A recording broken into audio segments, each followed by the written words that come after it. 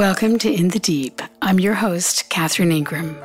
The following is excerpted from a session of Dharma Dialogues held in Lennox Head, Australia in January 2018. It's called Eros and Thanatos.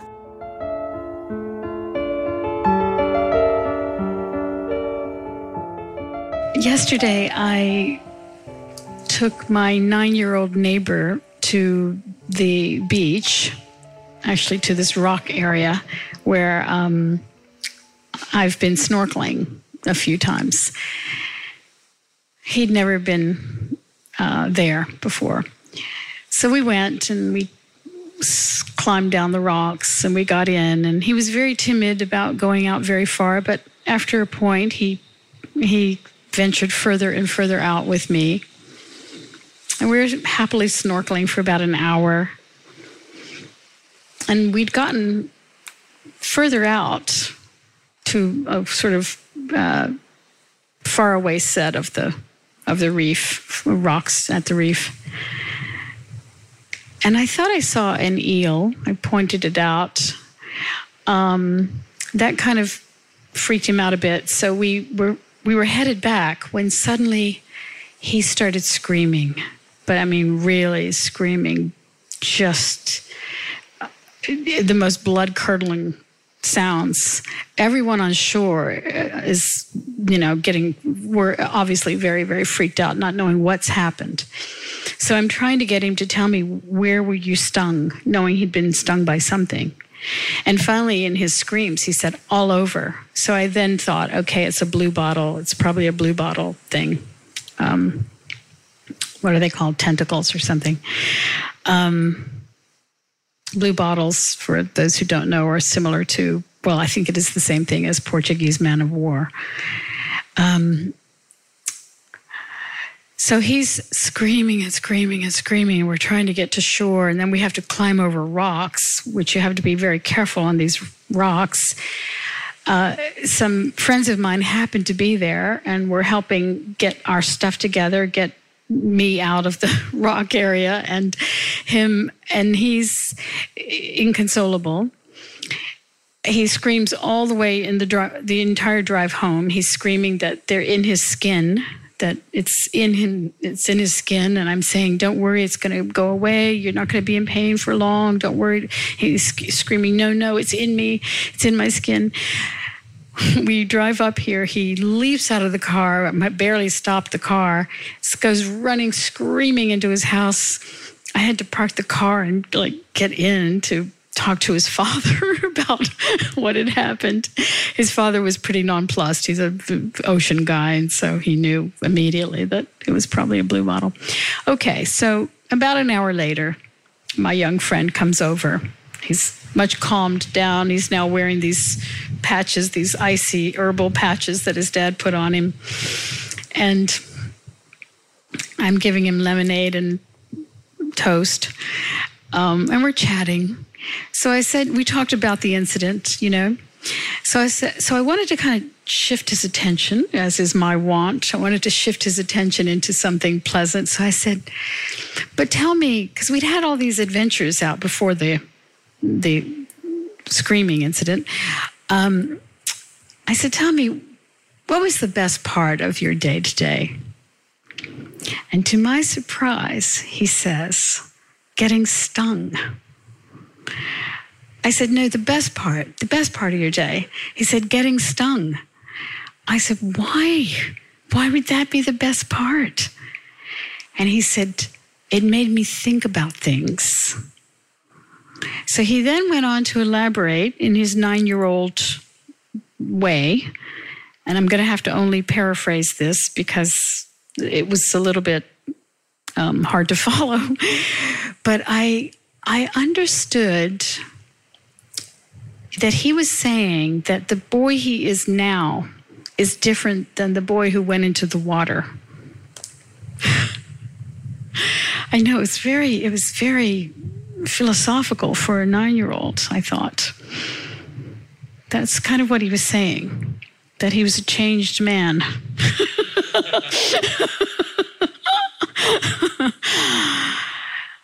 I started thinking about the Freudian perspective of eros and thanatos. Eros being the pleasure impulse, thanatos being the death or destructive impulse. And how powerful that is in us. Both of them are powerful as conditioned impulses in us. The impulse toward pleasure, the impulse toward life, creativity, sensuality, etc. And thanatos, weirdly, our fascination with death or with destruction. Think about, for instance, think about the world of entertainment, so-called. How much destruction we watch, how many, crime things or murders, or even in real life, the fascination, the kind of mesmerizing effect of, say, watching the Twin Towers come down. How many times you saw those images, and there's something very. It's horrifying, of course, that goes without saying, but there's also something kind of weirdly captivating about watching that kind of stuff. It's or how people in older times, went to the Roman Colosseum to see just the worst of humanity being destructive. It's interesting to feel into those impulses within ourselves, right? It's interesting to acknowledge them and to not try to, sort of spiritually up-level too much, to realize that is part of the conditioned human way that certain things fascinate us in a strange way. Things that we might find abhorrent. But of course, even though that is allowed, even though that's understood, there's also a possibility of also allowing a disinterest. Even though the conditioning is there, even though there's an impulse to it, allowing one to incline the attention elsewhere. So I notice even in my own case, in watching certain things, certain series or movies or whatever, I'll notice a certain attraction, a fascination initially to watch something very dark and very troubling. But I'm noticing also an overriding coming to play that's basically saying, no, I actually don't want to put these images in my mind. I don't want this as the like memory rollout. And you can do it in big and small ways, whether it's focusing on troubling imagery, memories, future pictures, or just simply in whatever it is you're being so-called entertained by. You can instead choose peace.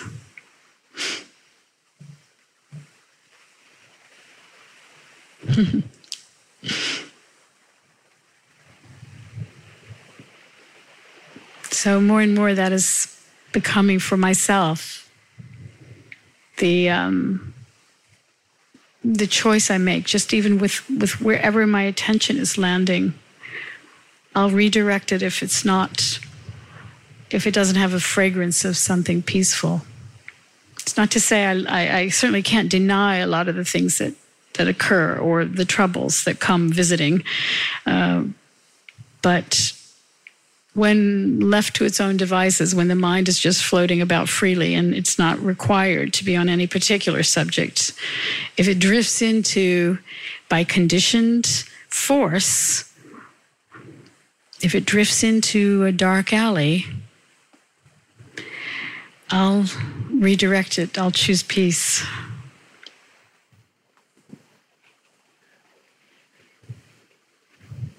I was just being curious that noticing how easy it is, or comparatively easy it is, to choose peace and to make that choice about images when I'm feeling peace and quiet. But if there's something disturbing or something that's on my horizon that's not so peaceful or that I'm feeling anxious about, it's easy for me to feel the pull of the distraction of that image and that thing that then starts a thought process which creates a feeling, which goes into a thought and feeling, and then it escalates very fast. Yeah. And I really love the story of the wisdom of your 9-year-old friend, because recently I've just noticed that some things that have happened recently to me which feel traumatic in some ways. There's such an opportunity for great growth in that if I can stay calm with the thing. Yes. And see myself through and then look back and go, would I have chosen the easy way on that? And I wouldn't be who I am now without, making that choice and going, actually, that wasn't a pleasant experience for me. It was kind of traumatic, but actually I stayed with it and then looked back and went, wow, there's this piece of transformation there for me. Yeah. Yeah. Yeah. Indeed. That's, I think, if one allows it or one has that sort of lucky nature in a sense that just keeps, when there's a shock to the system of any sort or a loss or a difficulty or that it's all kind of grist for the mill. It becomes very, Trungpa Rinpoche once said something like, suffering is the manure for the ground of wisdom.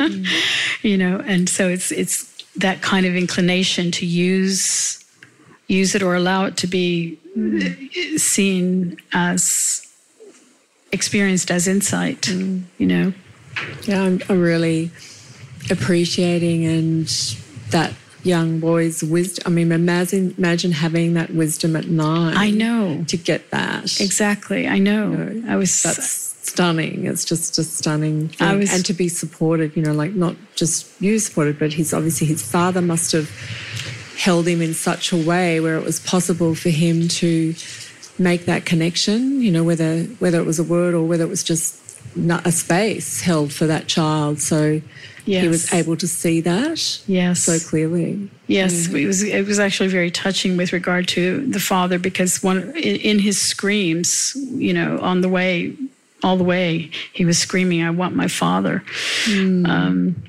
So it was a very sweet and touching thing to see him in the arms of his father at the in the entry of the house. Yes, but to not resist when there is something very, very painful, when there's a deep loss, when there's, to really let grief and difficulty be your allies. Right? Use them. It's all previews for the big one.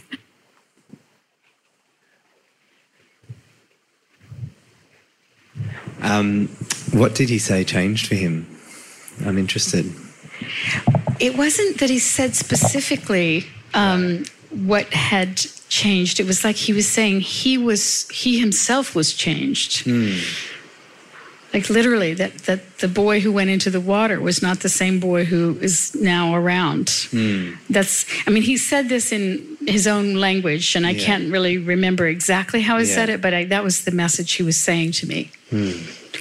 I was so surprised by that answer. I thought he had misunderstood what I had asked. I thought he had thought I had said what was the worst thing that happened when he said I'm being stung. I said, no, the best thing.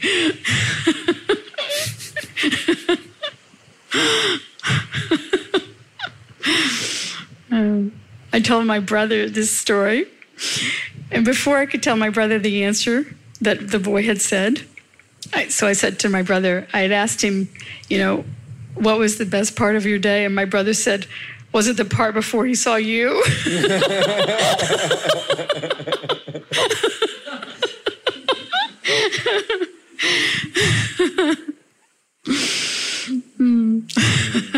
Yeah, I wondered if he was if he was upset about going there in the first place.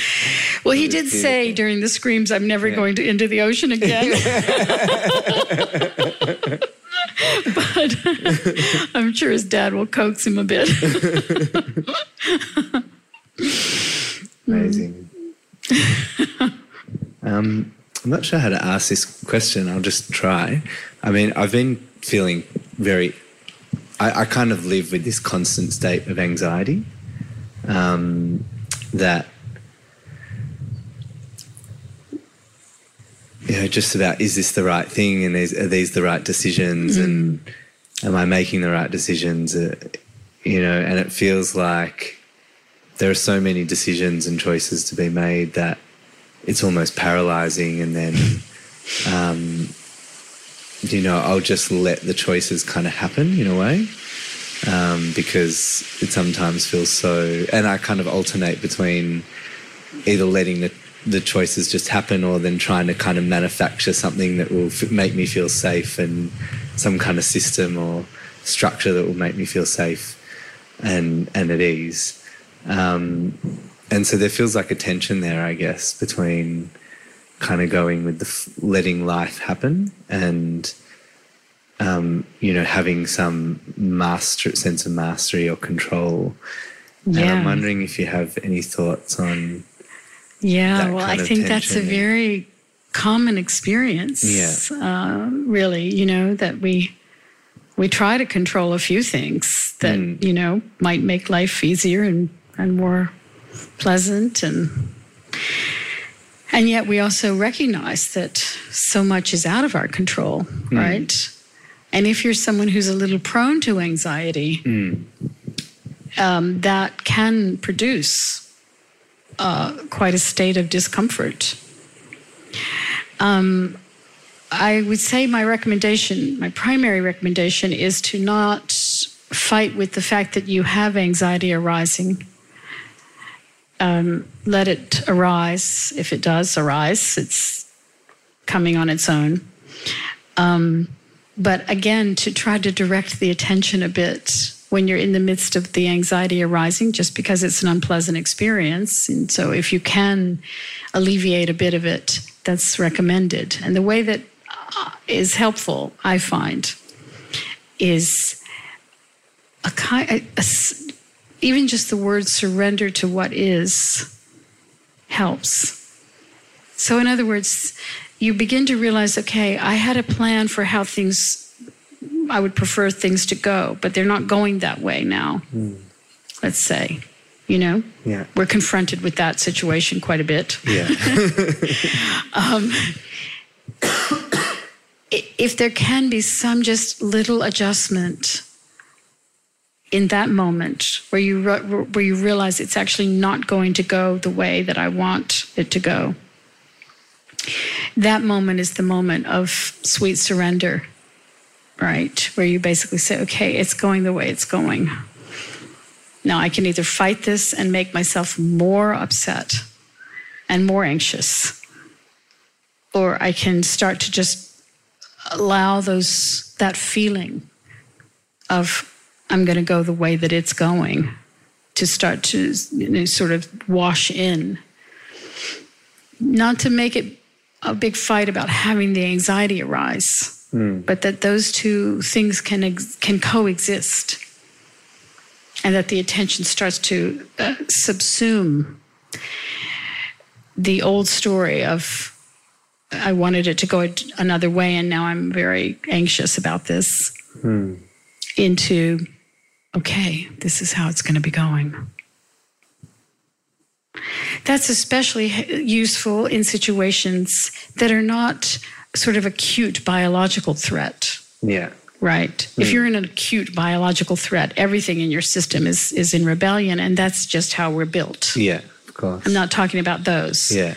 I'm talking about, you wanted a certain job, it didn't happen. You wanted a certain something you were trying to purchase, you're not able to, whatever, those kind of things where it's not an immediate physical threat. It's an idea of how you wished it would go.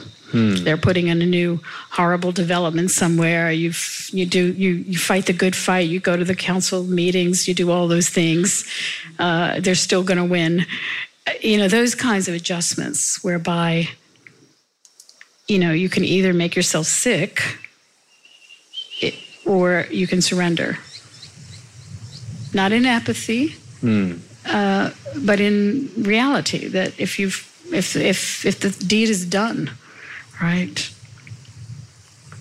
One of my friends, who's an anti-war activist, when the U.S. invaded Iraq, she and her small cadre at that time of anti-war activists were going to Iraq a lot prior to the invasion, and they were trying to speak, back home to the media here, trying to stop it, blah, blah, blah. Anyway, as it led up to the invasion, I'm not even going to call it a war. I won't dignify it as a war. It was an invasion.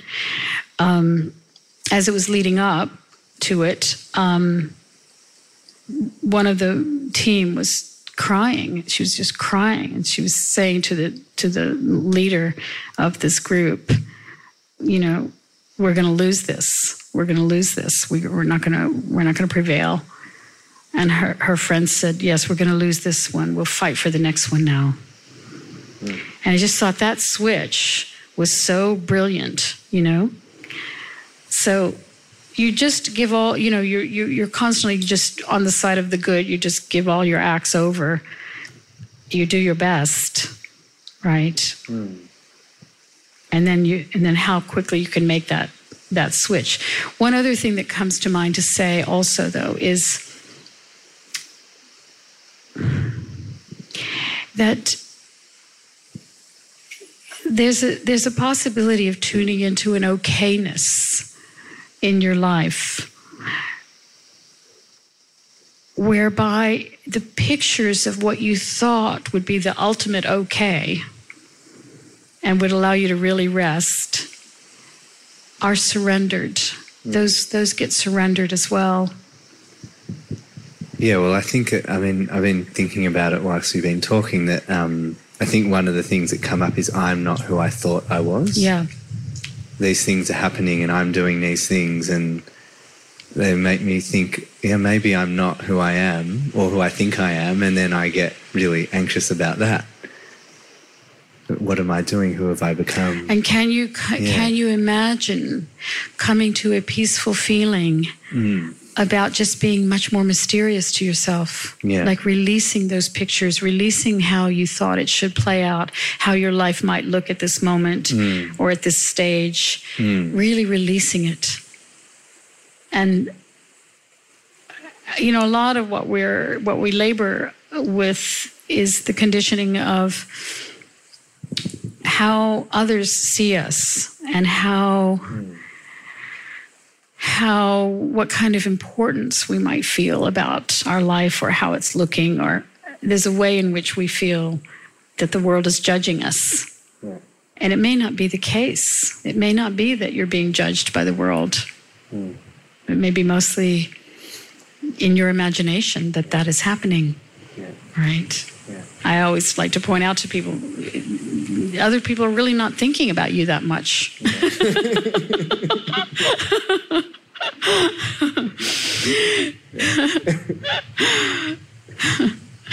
So to really free yourself of that burden as well, that it doesn't have to look any particular way.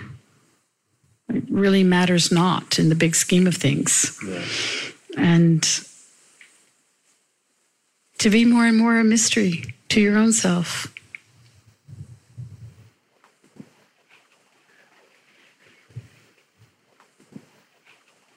Hi, Catherine. Hi, dear. So the biggest point of resistance ongoingly for me in my life, I have 2 young children, aged 3 and 6, and it's like It's like I'm trying to escape them, not physically, well, sometimes physically as well, but it's like my nervous system basically feels fried. Yeah. Do you have help at all? Do you have a partner? Yeah, so I don't have them all the time, and I work and I have space from them. Yeah.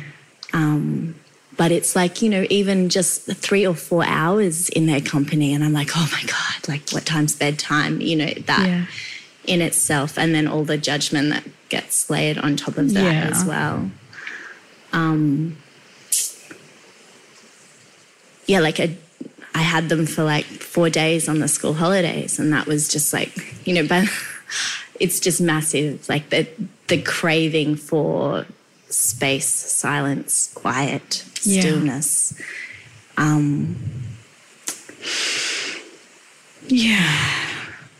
It's a huge job to be a full-time mom and be working. It's huge. No wonder you're tired and want quiet and want space. I see other people manage it though. I see other people have spaciousness with their children. But they're not you. And, right? And, the thing with we're each built very differently. And some nervous systems are just more sensitive, and some nervous systems get tired more easily. Right? And it sounds like you have one of those. It probably has nothing to do with how much you love those children. It doesn't signify that you love them less than other mothers who are with them all the time and juiced by it, It's that you're a different creature, right? So how do I survive this? I would recommend that you have to be put aside the story about you being in some way failing as a mother or any kind of comparing to other mothers, but rather just address the situation as best you can. That means you're going to have to find ways to get time out for yourself. So just use all your attention and energy for that purpose. Just acknowledge the situation and know that is actually going to allow you to be much more present with them when you're with them, right? You're not going to be the exhausted version of yourself. You're going to be the excited version of yourself, happy to be with them. So I would just say, handle it on a very practical level.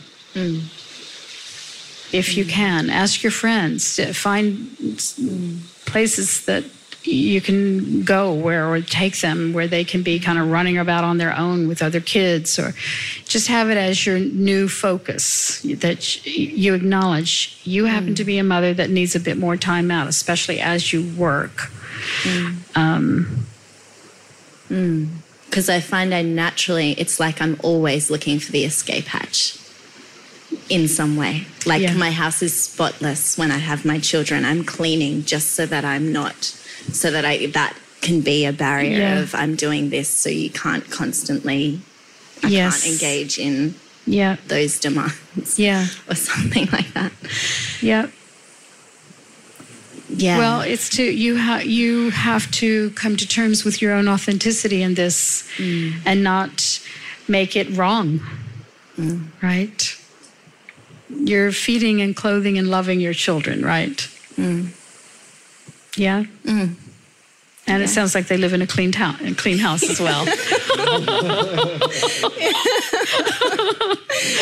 So, you have to also the caretaker has to be taken care of as well. And you have to acknowledge this is how you are, right? You don't have to make an apology about it. This is how you are. And you have certain needs that you have to address in order to do your job. Yeah. Right? Yeah, it's those layers of judgment that's actually the most suffocating. Yes, and they're exhausting. Yeah. They actually create a kind of tension, that is like a slow leak inside of you. It leaks out your energy. It also leaks out your ability to express love. Right? Not that the love is not there, but just that there's not much energy for it. When there's an internal battle of sorts and self-judgment like that, you know. So I would say surrender that one and work with what's true, right? I do that in my life. I always have done, actually.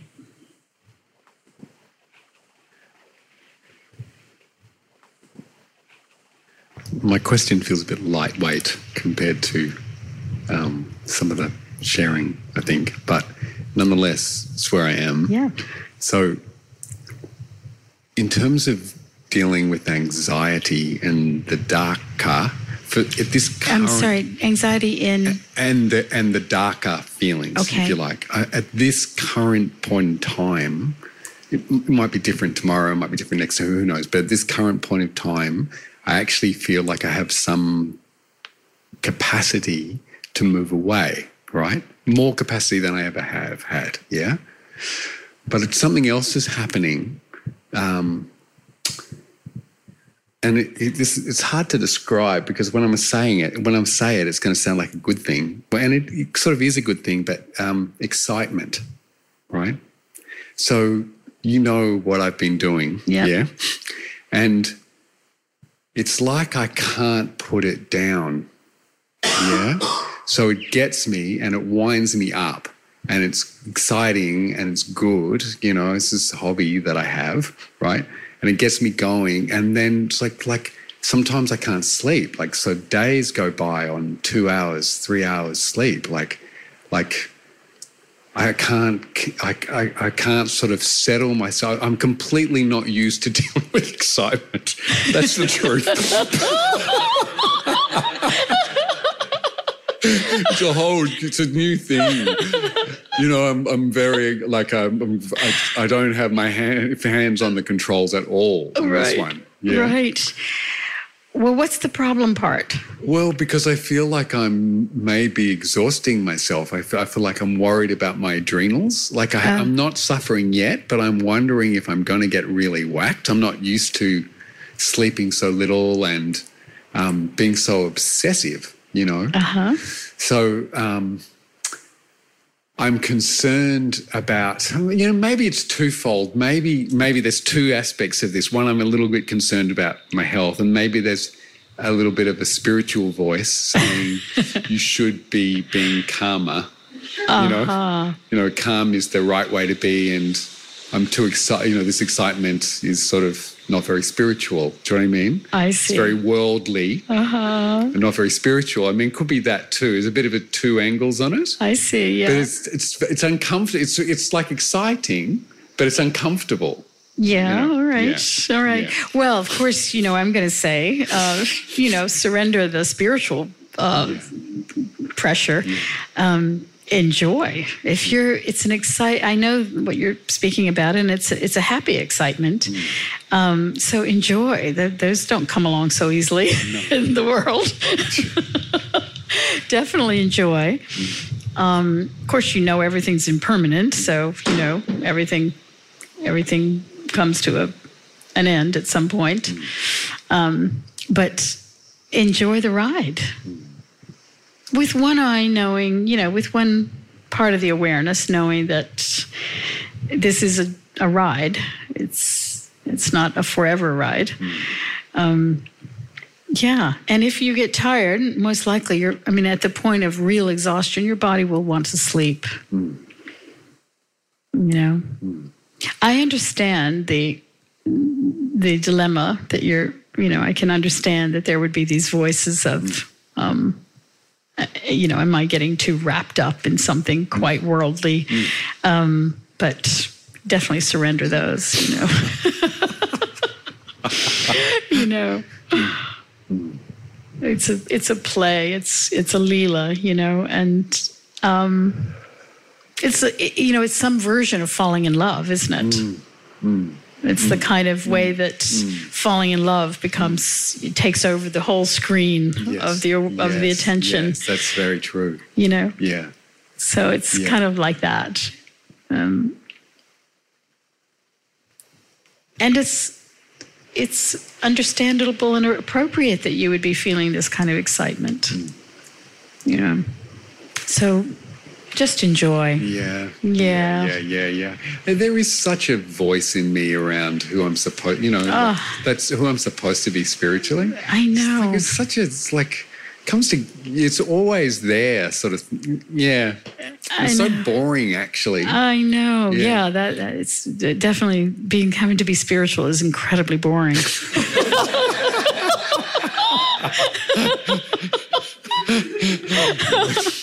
And having to be around spiritual people also. Oh my God.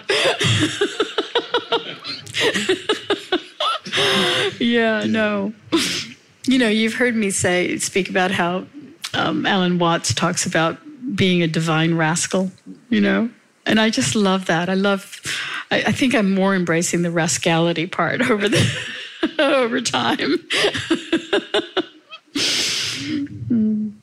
Yeah. No, just enjoy wherever you can find something that lights you up, right? I say just celebrate it.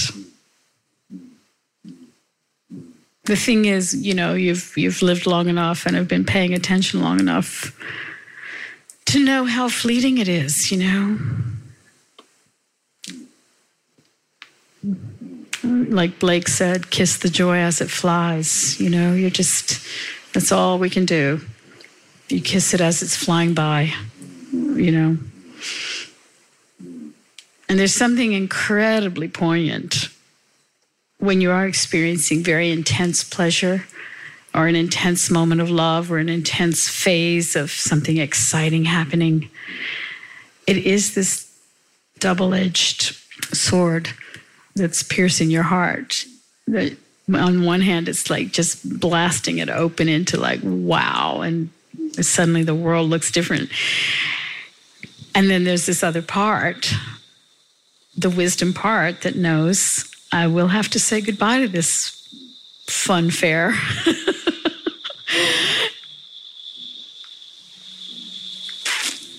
Just seeing myself down the road here, talking about this in a whole different way. Yes. Who knows?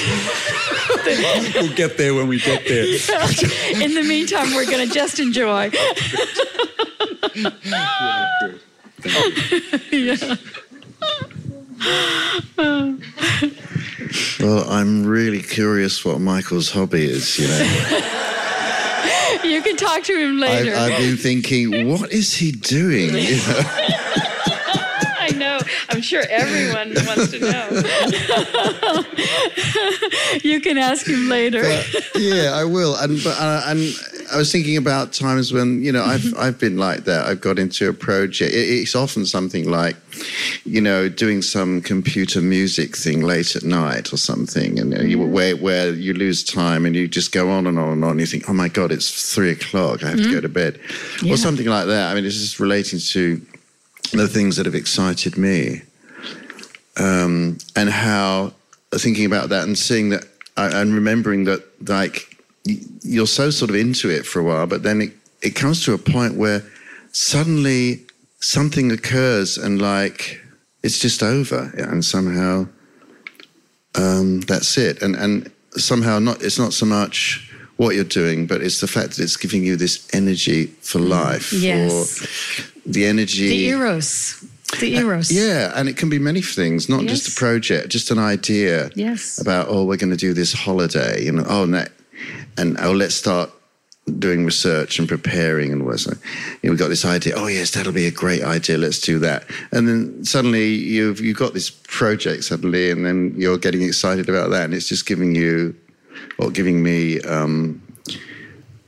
it's giving me life somehow, and excitement. And it's very human, isn't it? That we like to have things to look forward to. We like to picture things ourselves in certain situations where we imagine we'll be feeling great, and you know, perhaps happier or excited or whatever. It's very, very human to engage in all of that. And there's really nothing wrong with it, especially if you can reserve some portion of your attention to be truly enjoying exactly where you are at the moment, right? I was thinking about my turkeys the other day, my bush turkeys, my little teachers, and how, their life is really just basically that forest. They don't travel too far afield, and it's, it's a fairly contained geographical space of a life, and how different we are as humans, how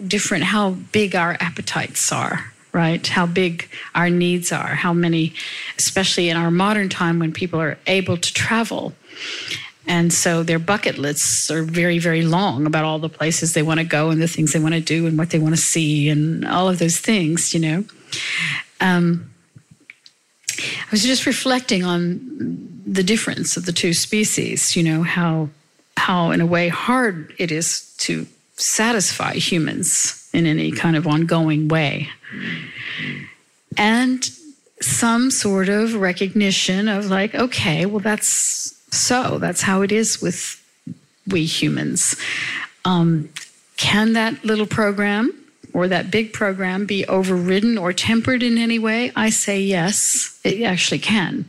You don't really have to fulfill every single thing on the bucket list, right? Or you could even take some things off. And really get into whatever few things might be left, right? Really, my point always is to love the life you have, just really love your life, really know this moment is as precious as any other, right? That this moment is pretty fabulous. And to really have that inclination to keep that in the awareness somehow lightly,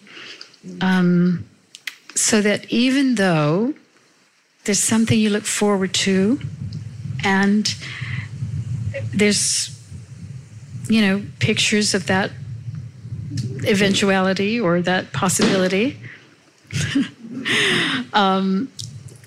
that's okay, that's allowed in the big scheme of things, but that a great preponderance of the attention is hanging out right where you are, enjoying. And maybe even a little insight that says, actually, I don't know that moment is going to be, what I imagine it to be, right? That other moment in the future, right? Haven't we had that experience where something we were looking forward to didn't turn out exactly like our pictures of it, and that the place we were sitting when we were picturing it might have been just perfectly fine, Yeah, I think a lot of the times the enjoyment is actually in the acquiring. Well, that's actually... Once it's acquired, then immediately you're looking for the next thing. It's shown in neurochemistry and neuroscience. They actually show that the anticipatory chemicals for the brain chemicals that are in anticipation are actually like whatever the happy chemicals are, whether it's dopamine or serotonin or whatever, they're actually just as high as the eventuality of the experience. Or even better, I think. Yeah, in some cases they are higher. Through experience, one can see that it's often better. Yeah, right. But then it sort of makes the case for having anticipatory things that you're looking forward to, which I say is fair enough. It's fine. We as humans do that, and we don't have to be chained to the now. Like one of the things, one of the tropes in spiritual scenes, of course, is be here now, right?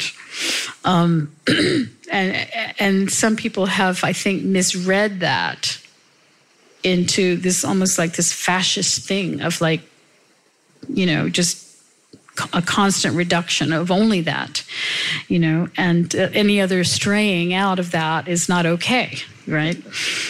Whether it's in excitement about things or just future looking, right?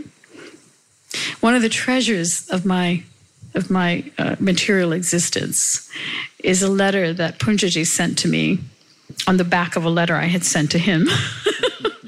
As was his way. He would sometimes, if you wrote to him back in the days when you actually wrote letters or faxes, he would often write you a letter back on the back of the letter you wrote. He was a kind of natural ecologist, Poonjaji. But anyway, he wrote me a letter that started, the first line of it is, "My dear daughter, Catherine, do you know how much I miss you?" And what's so dear about that is that obviously he wasn't sitting around missing me in the days, right? He wasn't, that wouldn't have been likely. But in the moments of him writing to me, I imagined that there was just some picture of a time past or a possible time to come where we might be in the same room together again. That's what we mean when we say we're missing someone, right? We're missing their company. We're missing being in the room with them. And so it was either a little past memory of our pleasant times in the past or a future picture of another possibility of time together. And I so loved that. You know, I so loved the honesty and the sweetness, and also, of course, the freedom of him being able to just say it that way, knowing that it was probably just a momentary passing in the in that particular writing of those lines.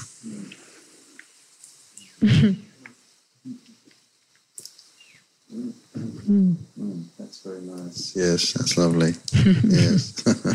Yes, it's true, because he wasn't thinking about you, but when you contacted him, he just said, "Oh, yes, of course." Yeah, I remember her. I like her. Oh, yes, I'd like to see her.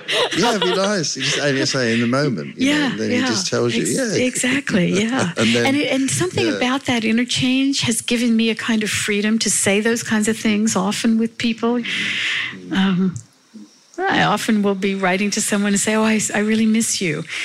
And it's that I'm missing them right then. It's not a general state.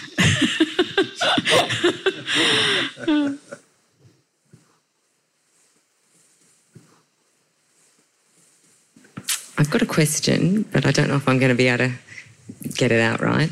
I'm very interested in what you were talking about with the Eros and the Thanatos. And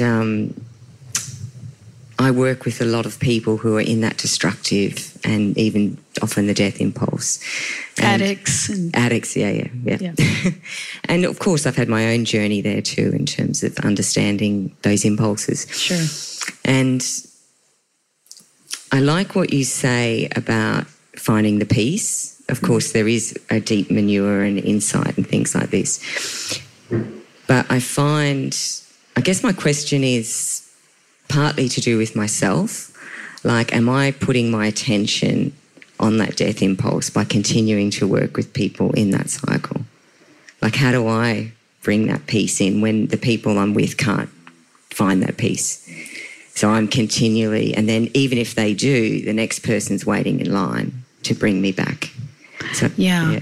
Are you finding it is dragging you down, or are you finding, or is your question that how can I dare to have peace when so many? No, I'm daring to have as much peace as I can get. Okay. No, it's more, how can I abandon these people? I see. And shouldn't I be trying to bring them to that and cultivating that? And certainly that at times happens, and that's really beautiful and precious, but a lot of times it doesn't. Mm-hmm. Yeah. So are you asking... Maybe I'm asking, should I be trying harder, and is there a way that I can bring people to that more, I guess? I would say not trying harder is a better way to go. To really understand that all you can do is offer your insight, your understanding, your compassion. You offer it without expectation of change on their part. That part is not your business. You only have to be a flower that's exuding its own fragrance. You don't have to do anything more than that. See, if I had the idea that I had to help people and change them when I come in and sit in these kind of chairs, I just wouldn't want to do it.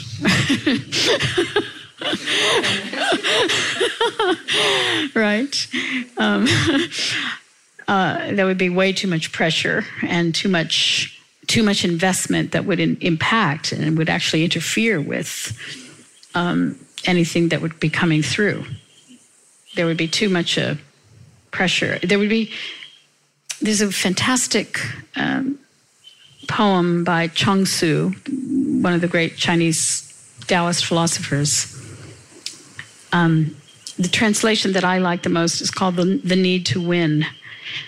And it's about an archer when he's shooting for a goal, as opposed to when he's just shooting for the clear target. If there's a goal in mind, as according to this poem, he almost becomes crazy, right?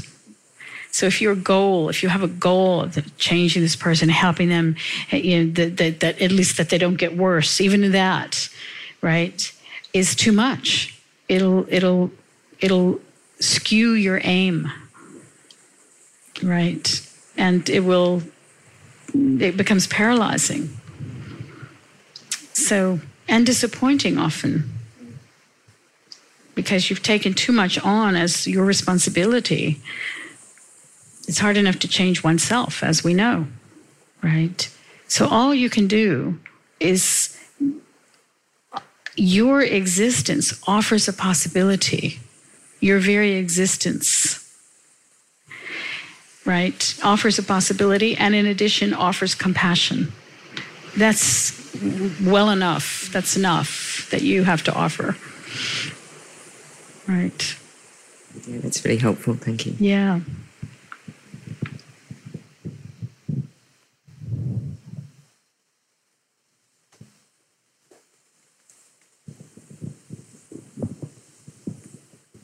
If there came a point when, maybe not for those reasons, but for other reasons, you start feeling drained, dragged down, start feeling off balance yourself, then that's something to look at in terms of making a change.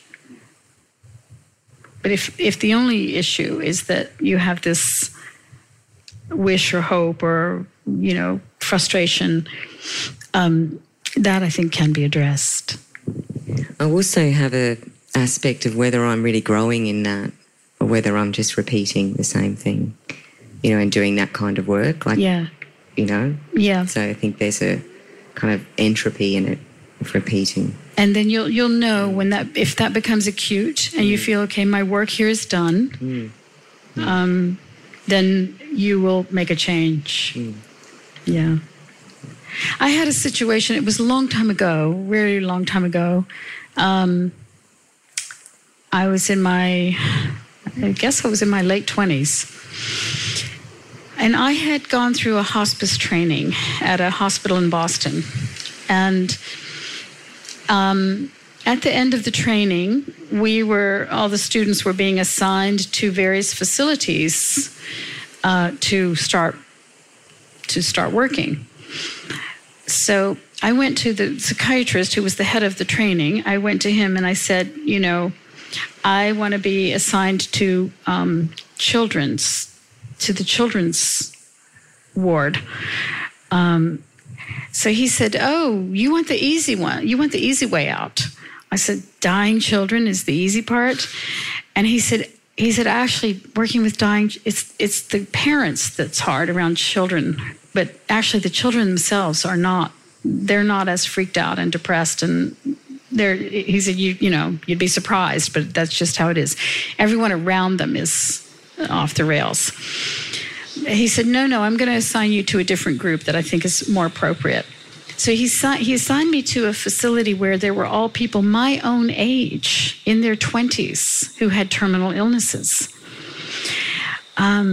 So I started going to that hospice care place, and it was so intense for me, and so depressing. And I started to develop physical aversions when I would drive up to the place, I started feeling nauseous. It came to a point where my body was basically just in rebellion. And as I'd be walking into the facility, I'd be feeling a headache coming on and nausea. And as soon as I got in and smelled the place, I was just battling with my own physical symptoms. Now, I was much younger, and I don't know if that would be the case now. I suspect not, because there's been a lot of letting go in the interim. But at that point in my life, I wasn't ready. And I had to quit. I had to quit after having done that training, and I quit the whole thing. And I was driving back from that facility, having made the decision. And as I was driving back that last time, I literally went deep inside myself, and I said to myself, well, what would you love to do? What would you want to do? And this thought came through, is I want to pick my own mentors in this world. I'd like to be able to find my own mentors and have one-on-one conversations, like get private mentorship. And I thought, well, that's a ridiculously ambitious thing. But how could it happen? If it were to happen, how could it happen? And I thought, well, if I were a journalist, maybe if I was a journalist, and then I could have access. So I thought, okay, well, then I'll become a journalist, and I'll specialize in the kind of conversations that would give me access to those kinds of people. So I just backed into it. And I remember I began telling people I was going to be starting to do this. And everybody was discouraging, because I was in my late 20s. I hadn't gone to college. I mean, I remember one of my friends clearly said, do you realize you're in competition with all the graduates from the Columbia School of Journalism that are way younger and have just graduated from, and every other school of journalism in the country. But, I just said, well, I'm going to do this.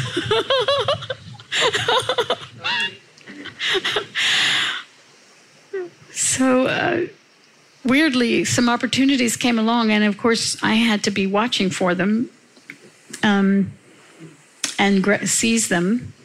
This is back in the 70s, and along the way, I had started using spirulina, right? And then and hardly anyone had ever heard of spirulina then. And I had gotten signed up on a what is it called, a pyramid thing of a sales pyramid thing, as a spirulina representative. And somebody down line from me had gone just wildly crazy with it and was just selling it off the shelves. So I was getting these checks in the mail for, to my time, a good amount of money, like $1,200 checks out of the blue. And in the 70s, that was a lot of money. And so I knew there was this conference coming up in Bombay, and that everybody in the day was going to be there. It was a convergence between science and wisdom. So all these new scientist types, like Rupert Sheldrake and Fritjof Capra and all these guys who were thinking in new ways about science and the merger with spirituality. And then all these heavyweight spiritual teachers were also going to be there. And so I thought to myself, well, if I went to this conference and did a bunch of interviews at the conference, if I could get access, that could be the start. And so I knew some friends at New Age Journal. I contacted them and told them I was going to go to this conference, and would they be interested in an article or some interviews? And they said, yeah, maybe, let's see what you can bring back. I said, okay, can I get a press pass? Can I get a letter from you to get a press pass? So they wrote me a letter on New Age Journal stationery, and I showed up at the conference, which was, it was an expensive conference. And I showed up at the press table and showed them my letter, and they gave me a press pass and, of course, a free entry. And so with this, I just was wearing a press pass, I had access to anyone there, everyone there. So I was able in one fell swoop to do lots of interviews right there at this one conference, which I then took back and started publishing. And then I started doing more and more and more interviews. And it just rolled out that way. You know, it was this weird kind of transition into this new career. But it all kind of started from that day, that recognition of me saying, okay, what would I like to do? What is my heart calling at this time in a real way? And it was just step by step by step. Yeah. And trust. And trust.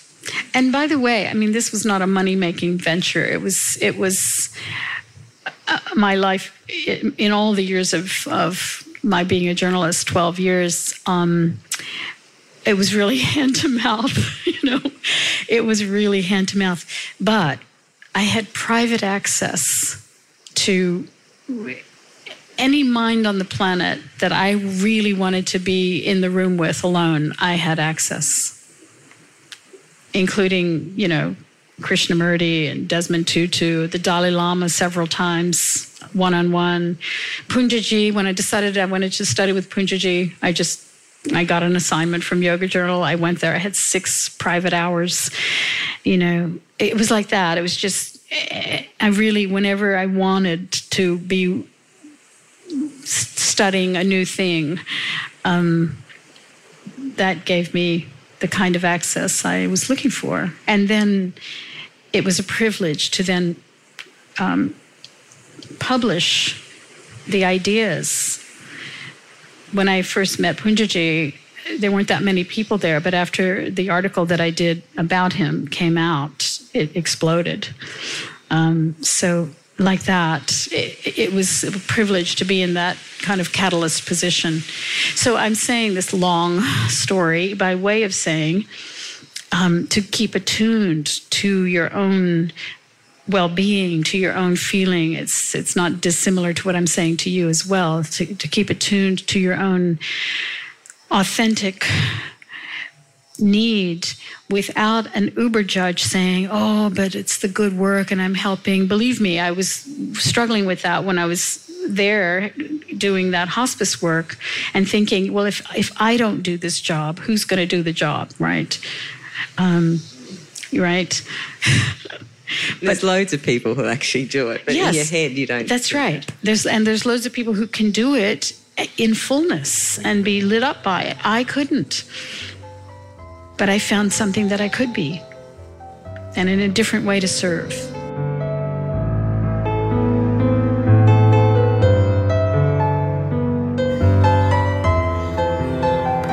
This has been In the Deep.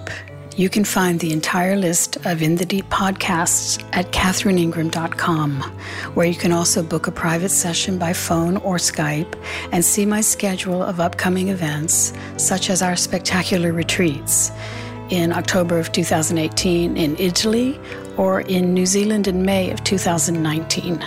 If you're a regular listener, please consider making either a one-time or a recurring tax-deductible donation in any amount that is comfortable for you. Till next time.